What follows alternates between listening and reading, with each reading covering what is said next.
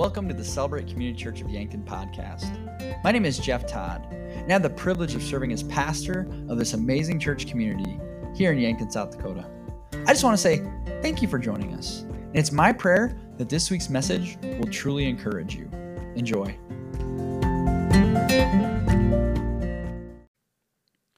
There was a private school in Washington, D.C. that faced a very unique problem.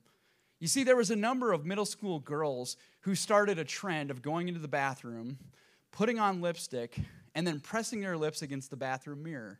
And by the end of the day, dozens of little lip imprints would be all over the bathroom. Now I worked in public school, and I can tell you these little trends happen all the time.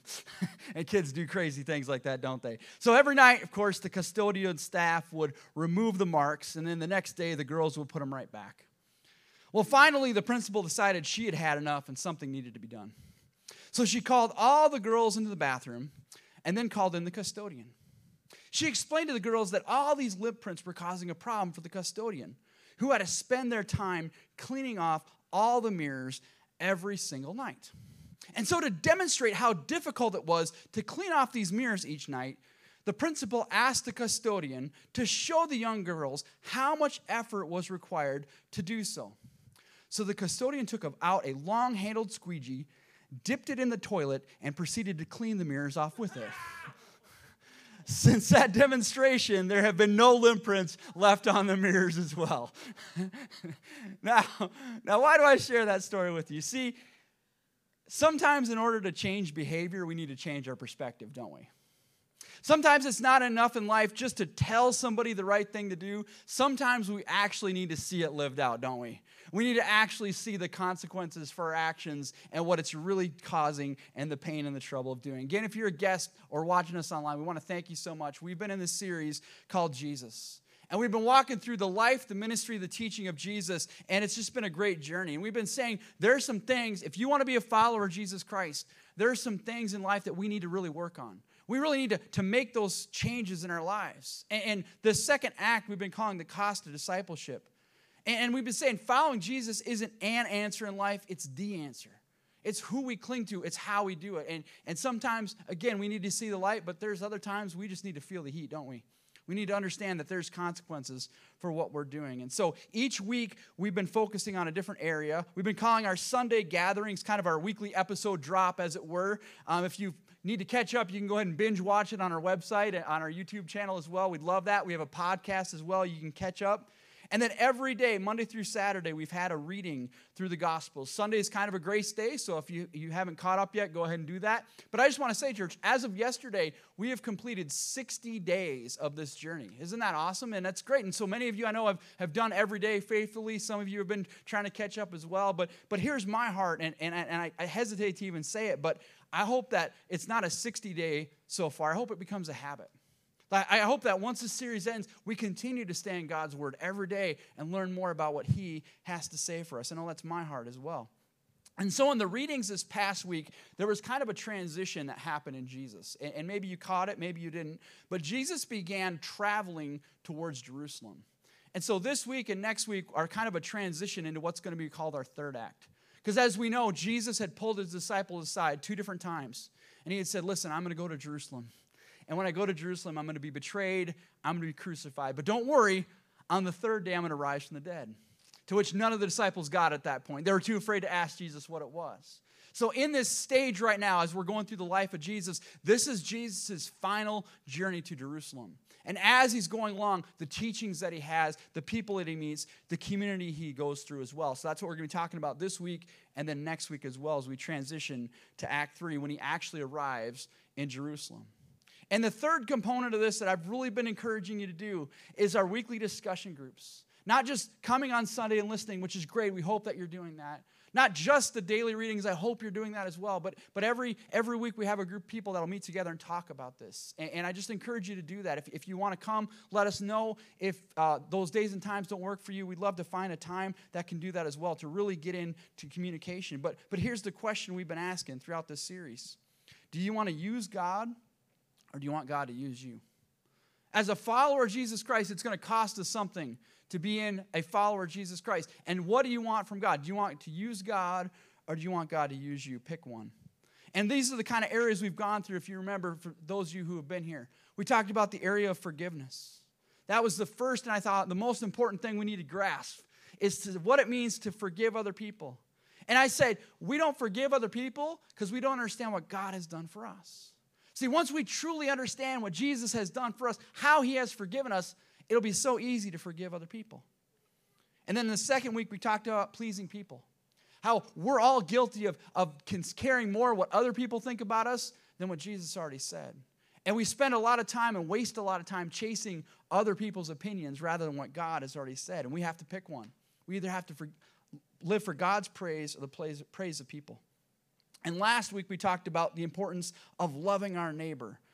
We talked about how we need to see them, have compassion, and really meet their needs. So in your Bibles today, I want you to go ahead and turn to Luke chapter 18. Go ahead and turn to Luke chapter 18. And in this week's episode that we're going to be talking about, we're going to be focusing on, there's two events in the life of Jesus that happen in Luke 18, again, on his journey to his final destination of Jerusalem.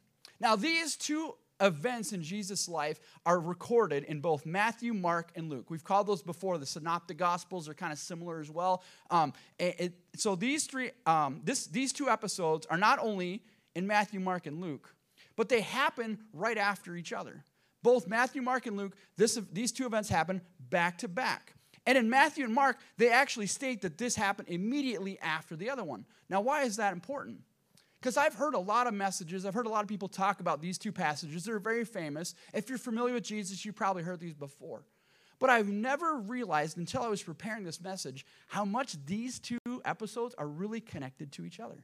What the connection is between these two events, and I'm going to point that out to you as well. And I believe they're important to understand why they're connected together, because it's a key to what it means to be a follower of Jesus. So the first event happens in verse 15. Again, I'm in Luke 18. The 15th verse. The people were also bringing babies to Jesus for him to place his hands on them. When the disciples saw this, they rebuked him. But Jesus called the children to him and said, "Let the little children come to me, and do not hinder them. For the kingdom of God belongs to such as these.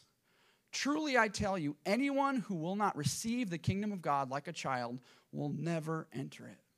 Now, church, we cannot do a series on the life of Jesus without talking about this passage, because this is such an important part of what it means to follow Jesus. And I think in our culture, again, in 21st century America, we just take this for granted, right?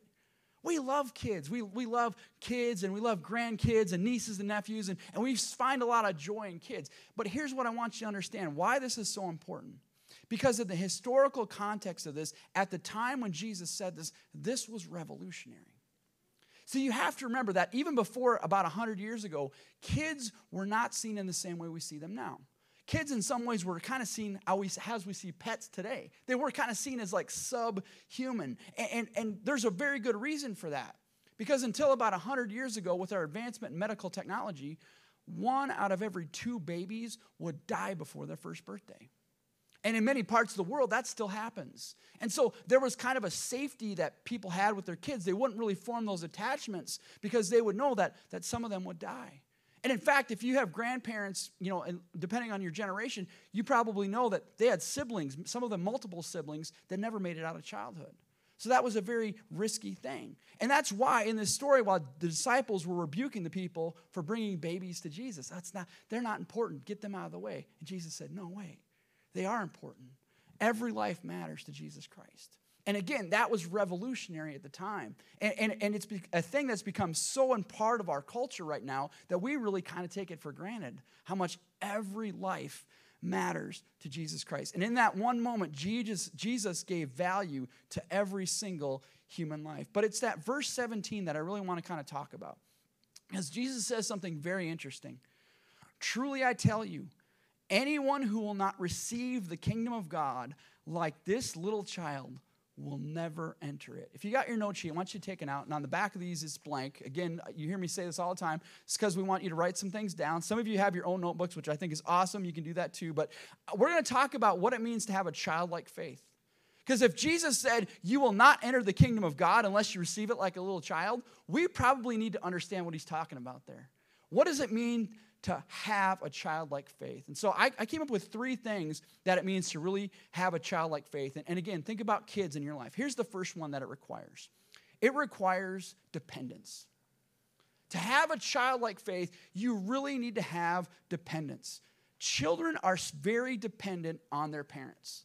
Now, this time of year, we talk about taxes, and we can actually claim our kids as dependents, which is nice for parents, right? But we have to think about that. Our kids are fully dependent on their parents for food, for shelter, for clothing, for protection, both physically and emotionally. And one of the things that as parents, what we do is we take those kids, and when they're born as little babies, they're completely helpless, aren't they? And as they grow up, they slowly start to become more and more independent. And really, in a sense, the goal of parenting is to raise your kids up so they're now independent people that can go function in the world. Elaine and I are going through that right now with our oldest son. We're transitioning him from being in mom and dad's house to being an adult, being on his own. But here's what it's like in the kingdom of God. It's the exact opposite. See, when we come to Jesus, we're our own person, we're our own independent thing. But the more and more we become like Jesus, the more and more we follow him, the more dependent we become on him. And spiritual maturity, church, don't miss this. Spiritual maturity is being just like a little baby in the arms of Jesus, where you're fully dependent on him for all your love, all your affection, all of your needs being met. That's what it means to have a childlike faith. Here's the second one.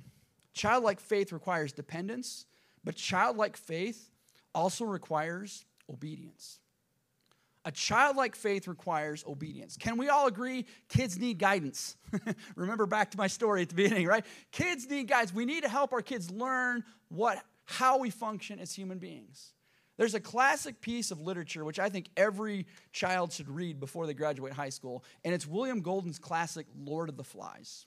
If you haven't read that, there's a couple movies that's been made about it as well. But just to kind of catch you up on it, what it is it's a scenario where this group of boys from a boarding school are in a plane crash.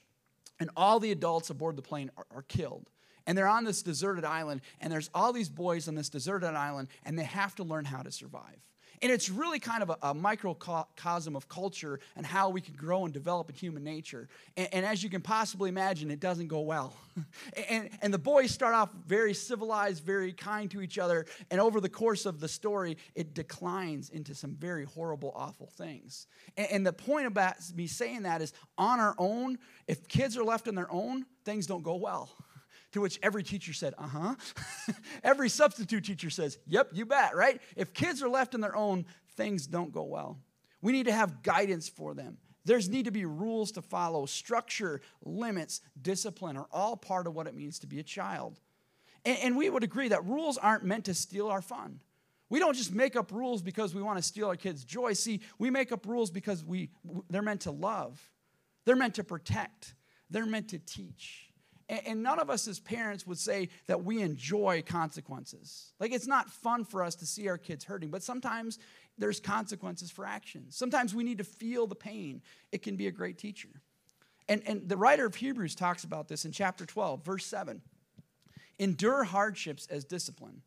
God is treating you as his children. For what child are not disciplined by their father? You go to verse 11. No discipline seems pleasant at the time, but painful. Later on, however, it produces a harvest of righteousness and peace for those who have been trained by it.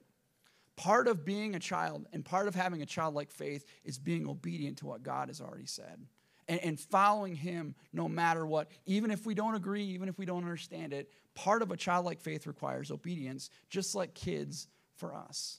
So childlike faith requires dependence. It requires obedience. But here's the third thing, and I think this is the most important and probably the most missed. To have a childlike faith, we need to have a sense of wonder. One of the great things about kids is kids are just amazed by things, aren't they? It's just fun to watch them and see that. I find it interesting that literally billions of dollars are spent on movies and toys and games and theme parks, and kids don't need any of that, do they? They're so easily amused. You know, I have a little niece, and she's a year and a half old, and I know everybody's kind of biased, and they think that their kid's the cutest. Mine is. I'm sorry. You're wrong. Okay? Mine's just adorable. She's cute. We were watching her, and true story, she found 2 stickers that came on a brand new shirt she got. She spent 10 minutes playing with these 2 stickers. It's like, why do we buy all these toys, right? Kids are so easily amused. Kids have a sense of wonder, don't they, about so many things in the world. Why do we lose that? I think as adults, we lose that sense of wonder sometimes and the sense of amazement of how cool the world is. Look at what Psalm 66:5 says. Come and see what God has done, his awesome deeds for mankind. When was the last time that we were amazed by what God has done in our life? When is the last time we looked back and said, God, I'm so grateful for all the great things you have? I mean, think about something as simple as your eyeball. When was the last time you thanked God for your eyeball? Can you imagine all the amazing, delicate details that we still as human beings still don't exactly know how all those things work together just to be able to see and just have that sense of amazement? When was the last time you picked a leaf off a tree and just saw all the amazing things that go into making that leaf and all of the cool things in creation? We had a really cool thing happen here in Yankton. The snow geese came back and they migrated back. Many of you maybe saw that or went out and saw the pictures of it. It's just crazy. These thousands of geese that fly thousands of miles know exactly where to go. Isn't our God amazing? Why do we lose that sense of wonder? See, as followers of Jesus, we need to get back to having that childlike sense of wonder at everything that God has done. And again, the words of Jesus, not me. This is Jesus saying this. Anyone who will not receive the kingdom of God like a little child will never enter it. Church, if we want to be part of the kingdom of God, we need to have a childlike faith. And that requires dependence, it requires obedience, and it requires a sense of wonder of who our God is. Now, as I said before, there's two events in the life of Jesus we're going to talk about today. The first one is what he just did with kids and how we need to understand that. But the second event we're going to talk about next. And again, I'm going to say, I believe these two are connected. I think they've been separated, but I think there's a point in having these two together. And this is what happens in verse 18. And again, Matthew and Mark say this actually happened immediately after. It's like this guy said this immediately after Jesus said this. Verse 18. A certain ruler asked him, "Good teacher, what must I do to inherit eternal life?" Now, if you were here last week, you heard that same question be asked by another person, right? Jesus, what must I do to inherit eternal life? And we talked about this. There's nothing you can do, right?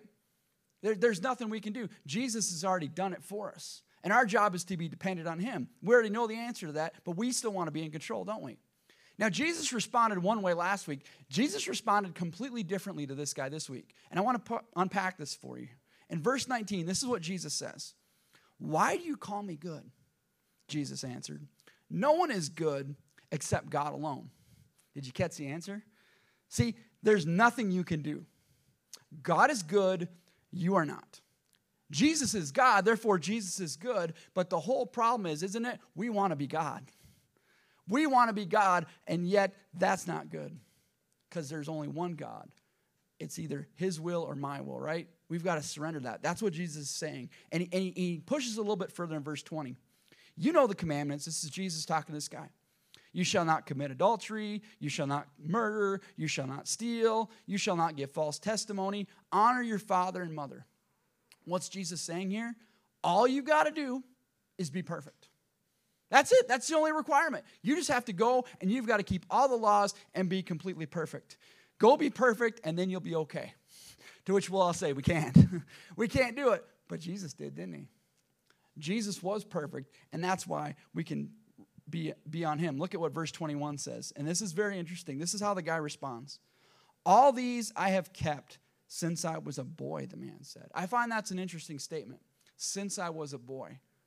And think about what we just talked about. Come to heaven like a child. I think he's trying to tie it in there. See, here's what I think the guy's asking. I don't think the guy is saying, I'm perfect. I think I'm perfect. I don't think that's what he's saying. I think he's asking the question because he knows he's missing something. He's like, Jesus, I've been going, if I could put it this way, Jesus, I've been going to church. I've been going to the synagogue. Jesus, I've been following the rules. I've been trying to be holy. I feel like there's something missing. I feel like there might be something more than just what I can do. Jesus, what is that? Ever felt that way? I think that's a great question. I think this guy comes a good place. And look at how Jesus responds in verse 22. When Jesus heard this, he said to the man, "You still lack one thing." And this is very interesting. "Sell everything you have and give to the poor, and you will have treasures in heaven. Then come follow me." When he heard this, he became very sad because he was very wealthy. Jesus looked at it and said, how hard is it for the rich to enter the kingdom of God? Now, this is a difficult passage. And if you've read this before, you might say, okay, wait a minute. So in order to be a follower of Jesus, I have to sell everything, I have to give to the poor? Is that what Jesus just said right there? So basically, if I'm rich, if I have a lot of money, I'm basically disqualified from following God unless I sell everything and give it to the poor. That's what some people have taken that as, and I believe they've taken it a little too literally. Because I think this is more of the context. Because if that's true, we have a problem. There's a guy named Abraham from the Old Testament. Okay, the man that God said was faithful, and how God used Abraham to build the entire nation of Israel from that. Abraham was loaded. Abraham was one of the wealthiest men, I would contend, in human history because of where he was and at the time frame he was. So if being rich is bad, explain to me Abraham. How about this one? There's another story in the Bible, a guy named Job. You've heard of Job before. We've talked about him. Job had everything. Job was a very wealthy man. Job lost everything. You remember the story. But here's the part that most people miss about Job. At the very end of Job, God restored not only his wealth, but he gave him far more than he had ever had before. He was richer, way richer than he was even before he lost everything. So if being rich is bad, explain that to me. If God doesn't want us to be rich, why would God do that? How about this one, King David? The nation of Israel was established. There's been no greater king than King David in the nation of Israel. And David established the kingdom of Israel. David had more wealth than any other king before him. And he laid up a bunch of treasure that would end up building the temple of Solomon. Solomon sometimes get the credit for it. David did all the work. David got all the money. So again, I'm going to go back to that. If being rich is bad, explain to me that. And here's what I think we're missing. And I want to unpack this for you. This is the connection between these two passages, right? What it means to come to the kingdom of heaven, we need to have a what? A childlike faith. Come to heaven as a child. Jesus, what do I need to do? And this is what he said, verse 22, don't miss this. When Jesus heard this, he said to him, you still lack one thing. So this man, remember we said, he came to Jesus saying, Jesus, I've tried all this stuff. I feel like I'm still missing something. Jesus knew this man. Jesus knew his heart. Jesus looked inside it. And in Mark, it even says that Jesus, he had compassion for him. His heart kind of went out to him. And he said, you still lack one thing. If I could put it as plain as possible, he says, your reason why you're struggling is because God isn't your God. Your money's your God. You can't have both. You can either serve God or serve money. Pick one. You can't have both of those. And so if you got your note sheets, I want you to take these out because I'm going to walk through this. And what I did was I kind of set you up. Okay, now it's not actually setting you up if I tell you what I'm doing, okay? So I'm telling you that I set you up. If you go back, and we're going to go through what it means to have a childlike faith, right? We talked about this already. Dependence, obedience, and wonder. That means faith in all aspects of our life, doesn't it? Including our finances. So what I want you to do in your note sheet, I want you to go ahead, where it says childlike faith, I want you to go ahead and write in there, in our finances. Childlike faith in our finances requires, get this, the same three things. Here's the first one again, if you missed it, dependence. Have a childlike faith when it comes to our finances, we need to recognize our 100% dependence on God for everything. Now, for all the parents in the room who have kids who are under the age of 18, I've got a question for you. If you're watching online, play along. How much money, if your kids are under the age of 18, how much money do your kids have? Answer? Nothing, okay?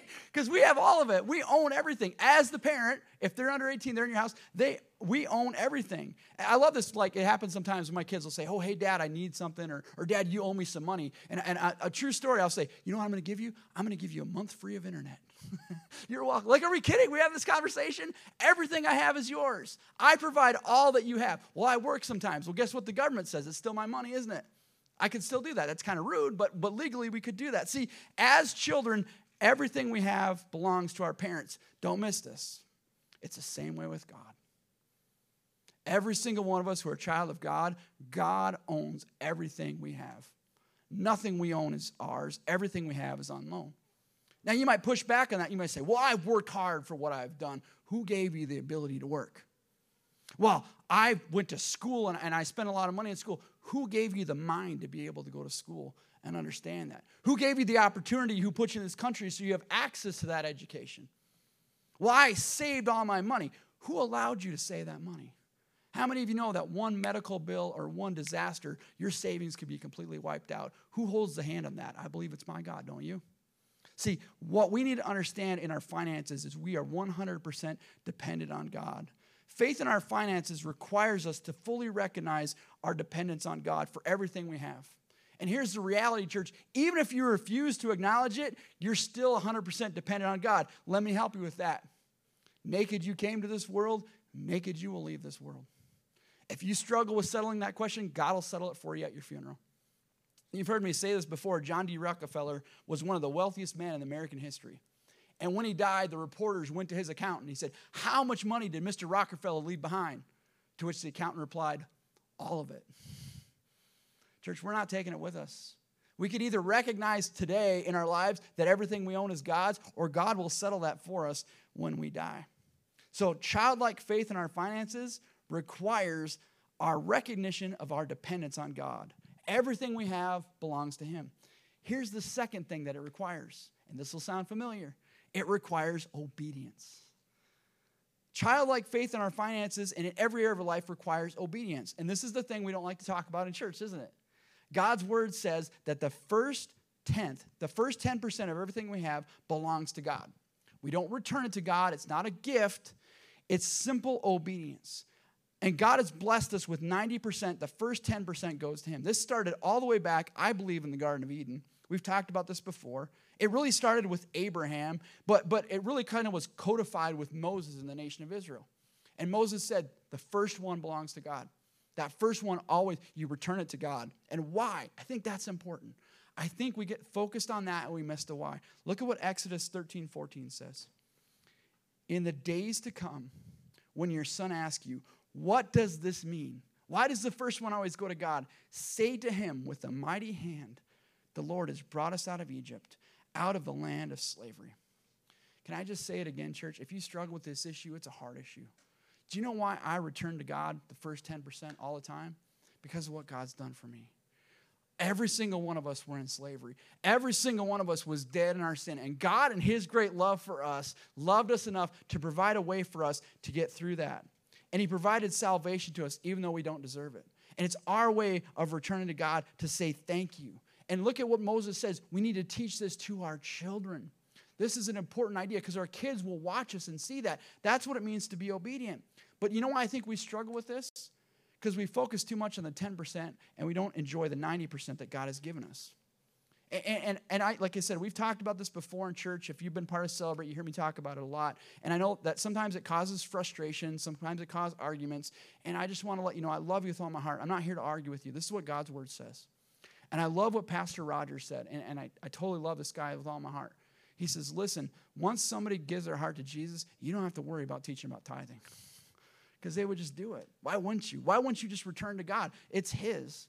And I think we miss this sometimes. Money is a tool, not a treasure.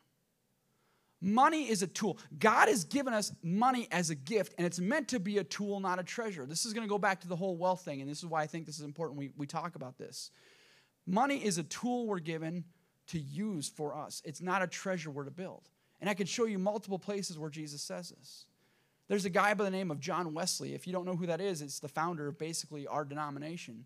And he had a statement. He said, make all you can, save all you can, so you can give all you can. See the focus on that second part? I think that last part is what we miss. Make all we can, save all we can, so then I can sit on my can. That's what I want to do, right? I can sit on my can, I can just enjoy life. That's not the point. Make all you can, save all you can, so you can give all you can. And just to make this personal here for a moment, Elaine and I have really walked through this. And I've been very open with you in Elaine and I's story, and I could spend a lot of time on this. Our financial situation has been all over the place, even since we've been in Yankton. There's been times where we've had a lot. There's been times we haven't had a lot. It's been up and down, back and forth. But since 2011, so however long ago that's been, we have faithfully, the first 10% goes straight to God. Every time. And I'm telling you, it's been a blessing in our lives. And that's what we've done. And why I'm telling you that is because we're at a stage in our life right now where we're talking about the next chapter in life. I mentioned my oldest son is getting ready to graduate. My youngest is going to be there soon. And we're really looking ahead and we're saying, okay, what can we do? So, we're really focused in right now like a laser beam on our finances. And the reason why we're trying to do that is because we want to get ourselves in a place where we can make all we can, save all we can, so we can give all we can. Church, it's fun to be generous, isn't it? I love being able to like go out and bless people and financially, and we talk about our network, we talk about church planning. I want to be generous. Can I just make it a little more personal too? I want to be a church that's generous too. As a church, do I want our offering to go up? Yeah. Not for me. I could care less about that. If you think that way, you don't know who I am. I want to be a church that we're faithful with our stewardship, where we're saving what we get as well. Why? So we can be generous. You know, some of the most fun I've had as a church, some of the most fun we've had is when we got to bless everyone at Pathways Shelter for the Homeless with like a Minerva-style brunch for last Easter. Wasn't that fun? That was fun. You know what else was fun? When we got to open our doors here and we invited our community to come in on Halloween and we got to bless them with all the pizza they could have and all the games. Wasn't that fun? That was fun, wasn't it? And that cost money. But that's what I'm saying. How fun is that to be a church where we can say, listen, we're going to be faithful with what God's given us. We're going to trust him for that. We're going to faithfully tithe so then we can be a blessing to other people. Money is a tool, not a treasure. Why are we saving it up? We need to be obedient with what God says. But here's the third one, and I think it's the most important. I think it's the one we miss. Childlike faith requires dependence, obedience, and wonder. There you go, church. It requires wonder. When was the last time you had a sense of wonder about all God has blessed you with? Now, some of you might argue and you say, well, I wonder all the time. I wonder how I'm going to pay this bill. I wonder if I'm going to be able to retire. I wonder if I'm going to have to drive this old clunker. I wonder if the pastor's wearing new shoes. Is that why he's asking us for more money, right? So you guys wonder all the time, don't we? But that's not the kind of wonder I'm talking about. I'm asking the same question as in, when was the last time you were amazed by all God's done in your life? When you look back at the blessings that he's given you. And you guys have heard me talk about this all the time. 75% of the people in the world right now do not have clothes in their closet. If you have a closet at home that has clothes in it, if you got up this morning and decided what you wanted to wear, you are in the wealthiest 25% of people in the world. Just keep it that basic. If you have running water in your house, you are better than so many more people in the world right now. We just got done talking with Dr. Joanne Lyons, who's the president of World Hope. Got a chance to spend some time with her. Love that lady. And she was sharing with us about the work we're doing in Liberia. As a Celebrate Network, we've been able to drill wells for over 10,000 people now have access to clean running water because of our Celebrate Network, church. Isn't that awesome? And yeah, amen. Give it up for that. That's so cool. But we just take it for granted, don't we? And she was talking about how it's literally changed lives in this community because people can able to go and actually have access to clean water. It changes the education. It changes the financial situations. It's amazing, church. Church, we're so blessed. When was the last time that instead of wondering how you were going to pay that bill, that you thank God that you had the ability to get money to pay that bill? You see how we're thinking about it wrong? We need to have a childlike sense of wonder. And I think Jesus talks about this in verse 24. Just to continue on with this guy, Jesus said something else to him that's very interesting. Verse 24. Jesus looked at him and said, how hard is it for the rich to enter the kingdom of God? Indeed, it's easier for a camel to go through the eye of a needle than for someone who is rich to enter the kingdom of God. Now, this is very important that we understand what Jesus says here. Jesus is making a metaphor. Now, if you don't know what a metaphor is two seemingly unrelated items to make a point. He talks about a camel and an eye of a needle. Okay? And there's a lot of commentaries about this. And I did my homework on this passage because when I preach, I want to make sure that I'm educating myself too. There's a lot of ideas. Okay, what does that mean? A camel through the eye of a needle. It's a metaphor. Okay? It's not literal. But what's he getting at? Well, the two most popular commentaries that I found about this passage, and they make sense to me. The first one is there was a gate in Jerusalem called the Needle's Eye. And this gate was designed so when somebody would come to the city to travel, they would have to, it was kind of small, so a camel that was fully loaded couldn't get through unless they unloaded the camel first and then brought the camel through the gate. It was kind of a way of protecting kind of exports, those types of things, kind of making sure they're not sneaking in like an army to kill people. Does that make sense? So that kind of made sense to me. Okay, maybe that's what Jesus is talking about. The second commentary was the word camel is very similar in Greek to the word cable, which may have been like a thread that you twist it through, and you got to be real careful to get the thread through the eye of the needle. Maybe that's what he's talking about. That one was more of a stretch for me. I couldn't get. Can I just tell you my really scholarly answer to this? You know what I think Jesus is going with this? I think Jesus is saying very simply, pick one. You either have two gods in your life. It's either your finances or God. Pick one. Which one's going to be your God? If you want to live for your finances, go ahead and do that. It's not going to end well for you. You need to understand who God is. See, every one of us here in this country, for younger generations, this is a dollar bill, okay? You can actually still use this to buy things. I don't know if you knew that, younger generation, really. It actually exists. They still make it. On every piece of U.S. currency, dollar bills, coins, there's a phrase that's on it. And you guys know what it is, right? In what? In God we trust. And you've heard me say this before. There's a word missing on this. It's not in God we trust. It's in this God we trust.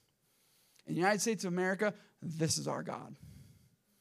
This is why we freak out when gas goes to $4 a gallon. Do you know what? Jesus isn't freaking out about that right now. This is why we freak out when the stock market goes up and down and we go to the grocery store and prices have doubled, because it's in this God that we're trusting. And Jesus says over and over again, to be a follower of me, this cannot be your God. Pick one. You've got to either serve God or you got to serve money. Jesus understood the number one competition for him in our lives would be our finances. And when he looked at this rich young ruler, and this might hurt, church, I believe he says the same thing to us today in this country. Which God do you trust in? This God or the God? And go down to verse 29. Truly I tell you, Jesus said to them, no one who has left home or wife or brothers or sisters or parents or children for the sake of the kingdom of God will fail to receive many times as much in this age and the age to come, eternal life. Now, I want to turn the temperature down for just a minute. And what I mean is, whenever we talk about money, it can get a little hot. It can get a little heated. There can be a lot of emotions that come out with that. So I just want to take some time to kind of, because I want to unpack for you what Jesus just said here. He said, anytime you think you're giving up something for the kingdom of God, you're not. You're gaining far more. And you'll gain much more in this life and in the life to come. I want to share with you a little story. And I brought a little visual aid here to help me out with this. So this is a baseball, and it's autographed by 3 members of the Minnesota Twins. Now, this baseball is very special to me, and it's been in my office since I got it. And ever since I've been in ministry, if you come to my office, it's sitting right where I can see it, right next to me. It's very significant to me. And many of you know I love the Minnesota Twins, but I want to help you with something. This baseball has nothing to do with the signatures. This baseball is not significant to me because there's 3 members of the Minnesota Twins that signed it. This baseball is significant for me for another reason. I want to share with you the story. When I first became what I would say a dedicated follower of Jesus, when I first started going to Celebrate Church, when I recommitted my life to Jesus Christ, there's some things in my life that God changed. I already shared. One of them was my finances. I started tithing. Another thing was I became committed to what we call life groups, how I keep talking about this and why I keep talking about this. It's so important to be a part of a life group. And I actually started leading a life group. And we met, I believe it was Monday nights, doesn't really matter. But every week we had this group of guys, we get together, we talk about the message. It was awesome, it was great. Well, the second thing that you need to understand is every year the Minnesota Twins do a thing called Fan Fest, where they travel around to different communities and you get to meet the players, you get to sign the ball. It's a really cool thing. So in my household, baseball was kind of my religion. And those of you who know me then can affirm that if you don't believe me. It was. And so this is like an annual, this is like Christmas and Easter for me, right? Okay, the Twins come to Sioux Falls. You get to meet them. You get to meet the players. You get to talk. Well, this year, the Minnesota Twins came the same night as my life group. And I had a conflict.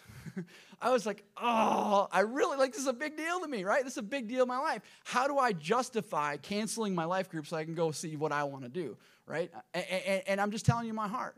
And I felt really convicted, and God's like, okay, so wait a minute. So you're going to give up on these guys because you want to go, meet these guys. Like, okay, I know the right thing to do. I should keep life group. I'm not going to go. So for me, and this sounds silly, like even saying it now just makes it sound so ridiculous, but I just want to tell you where I was at that point in my life. That was a big deal for me. To give up on that and not go to that event and go to my life group instead was a big deal. Here's why this is important. The very next day, a dear friend of mine from Celebrate, who had no clue this was going on, by the way, no idea, he calls me up and he says, hey, Jeff, I'm going to get emotional when I talk about this.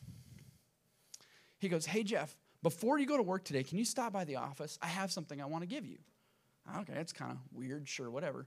So I stop, and he's like, it's not a big deal. Just take time. Just as you go to work, just stop by the office. Okay, great. He comes out, and he gives me this baseball. And this is what he said. He said, he's like, I don't like baseball at all. It doesn't mean anything to me. But he said, last night I was with a friend, and he wanted to go to this Twins Fest thing. Apparently there's this thing in town. He's like, and I thought you would be there, but I saw you weren't there. It's kind of weird. So he's like, I got this autographed baseball because that's what they gave out. And he said, I thought maybe you'd like that. So I want to give that to you. That's why I still get emotional when I talk about it so many years later, because it's just a stupid ball, right? Go back to what Jesus just said. Anytime you think you're giving up something for the kingdom of God, you're not giving up anything. And that's why this ball means so much to me. That's why I keep it up there. Church, has it cost me and my family a lot to move to Yankton, South Dakota? You bet it has. Do I care about that in the least? Not in the least. Because I look around this room and I see these amazing faces of people that I wouldn't have got to know if we would have stayed in Sioux Falls and we would have stayed comfortable. Anytime you think you're giving up something for God's kingdom, you're not. You're going to get blessed so much more. And it comes back to the same thing with our finances. Church, when you take a step of faith, and I know that first time when you say, okay, what's 10%? That's what I'm going to tithe. That's a step of faith to take. I get it. I understand it. But every time, you're going to be blessed by that. And in ways you might never see this side of heaven. But church, that's what it means. And this is the question that we need to ask. And you might want to write this down as we wrap up here. This is the real thing when it comes to our finances. Whose kingdom are you building? Pick one. You can either build your kingdom or you can build God's kingdom. You can either trust in this God or you can trust in the God. In order to be a follower of Jesus Christ, it requires us to have a childlike faith. Go back to what Jesus said. Anyone who will not receive the kingdom of God like a little child will never enter it. What does it mean to have a childlike faith? It means we should be dependent. Not just in our finances, but can I say it again? Especially in our finances. You can deny it if you want to, but God will settle that score someday. Everything we have belongs to God and is a gift from Him. No matter how hard you work, no matter how hard you save, everything is a gift from God. Childlike faith requires obedience. God said it, not me.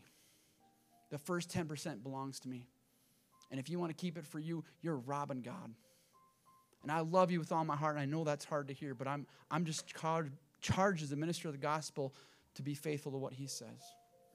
Do not take this passage to mean it's wrong to be wealthy. If you have a lot and God's blessed you with that, great. And I'm going to encourage you, just what John Wesley said, make all you can, save all you can, so you can give all you can. Not sit on your can, because that's what the world teaches us.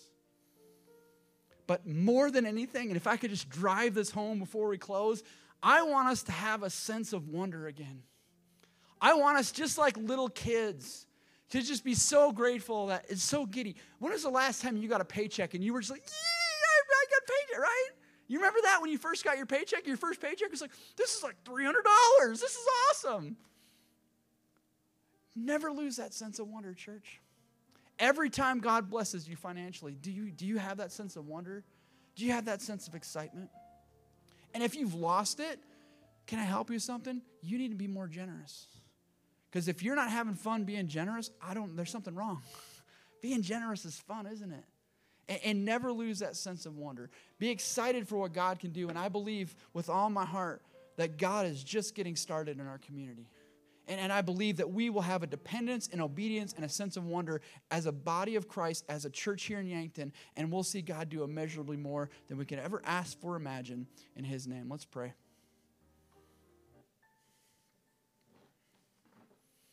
God, I look at this baseball and I just smile again. And I think back at my heart at that time and how you were sitting up in heaven just laughing. Because you knew that one day I'd be pastoring a church and planted a church in a community. And yet in that moment, it was a really big deal for me to miss a baseball meeting. But God, you were just as pleased with my obedience to show up that night at Life Group than you were at my obedience to come plant a church, that you were at my obedience to lead somebody to Jesus Christ. Can I just say it, God, you're not impressed by us.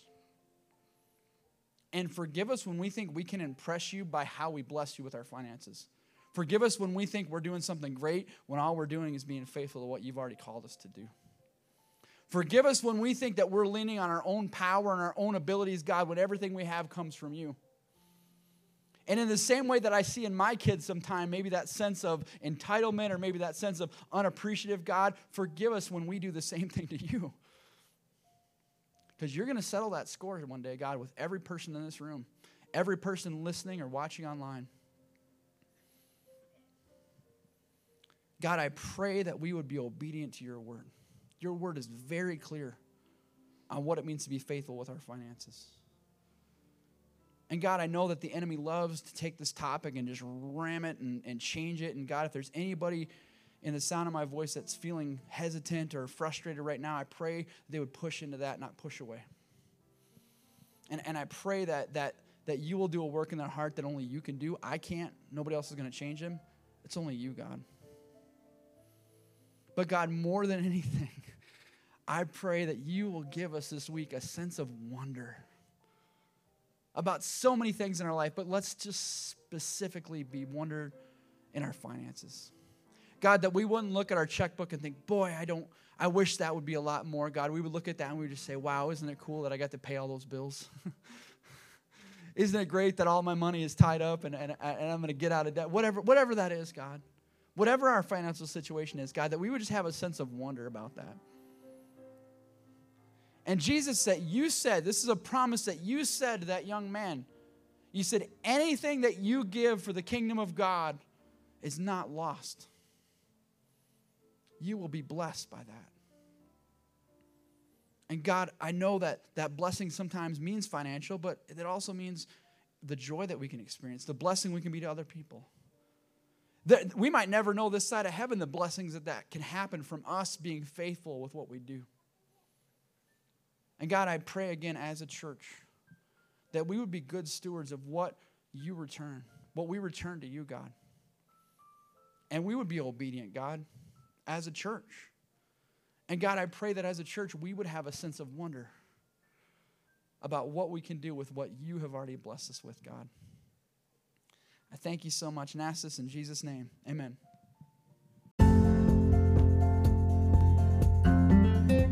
Thanks so much for listening. If you live in the Yankton area, we'd love for you to join us Sundays at 10:30 a.m. at 310 Walnut Street. You can also check out more content on our website, yankton.church, or our YouTube channel, @CelebrateYankton. If you enjoy this podcast, please subscribe to it and share with others. God bless.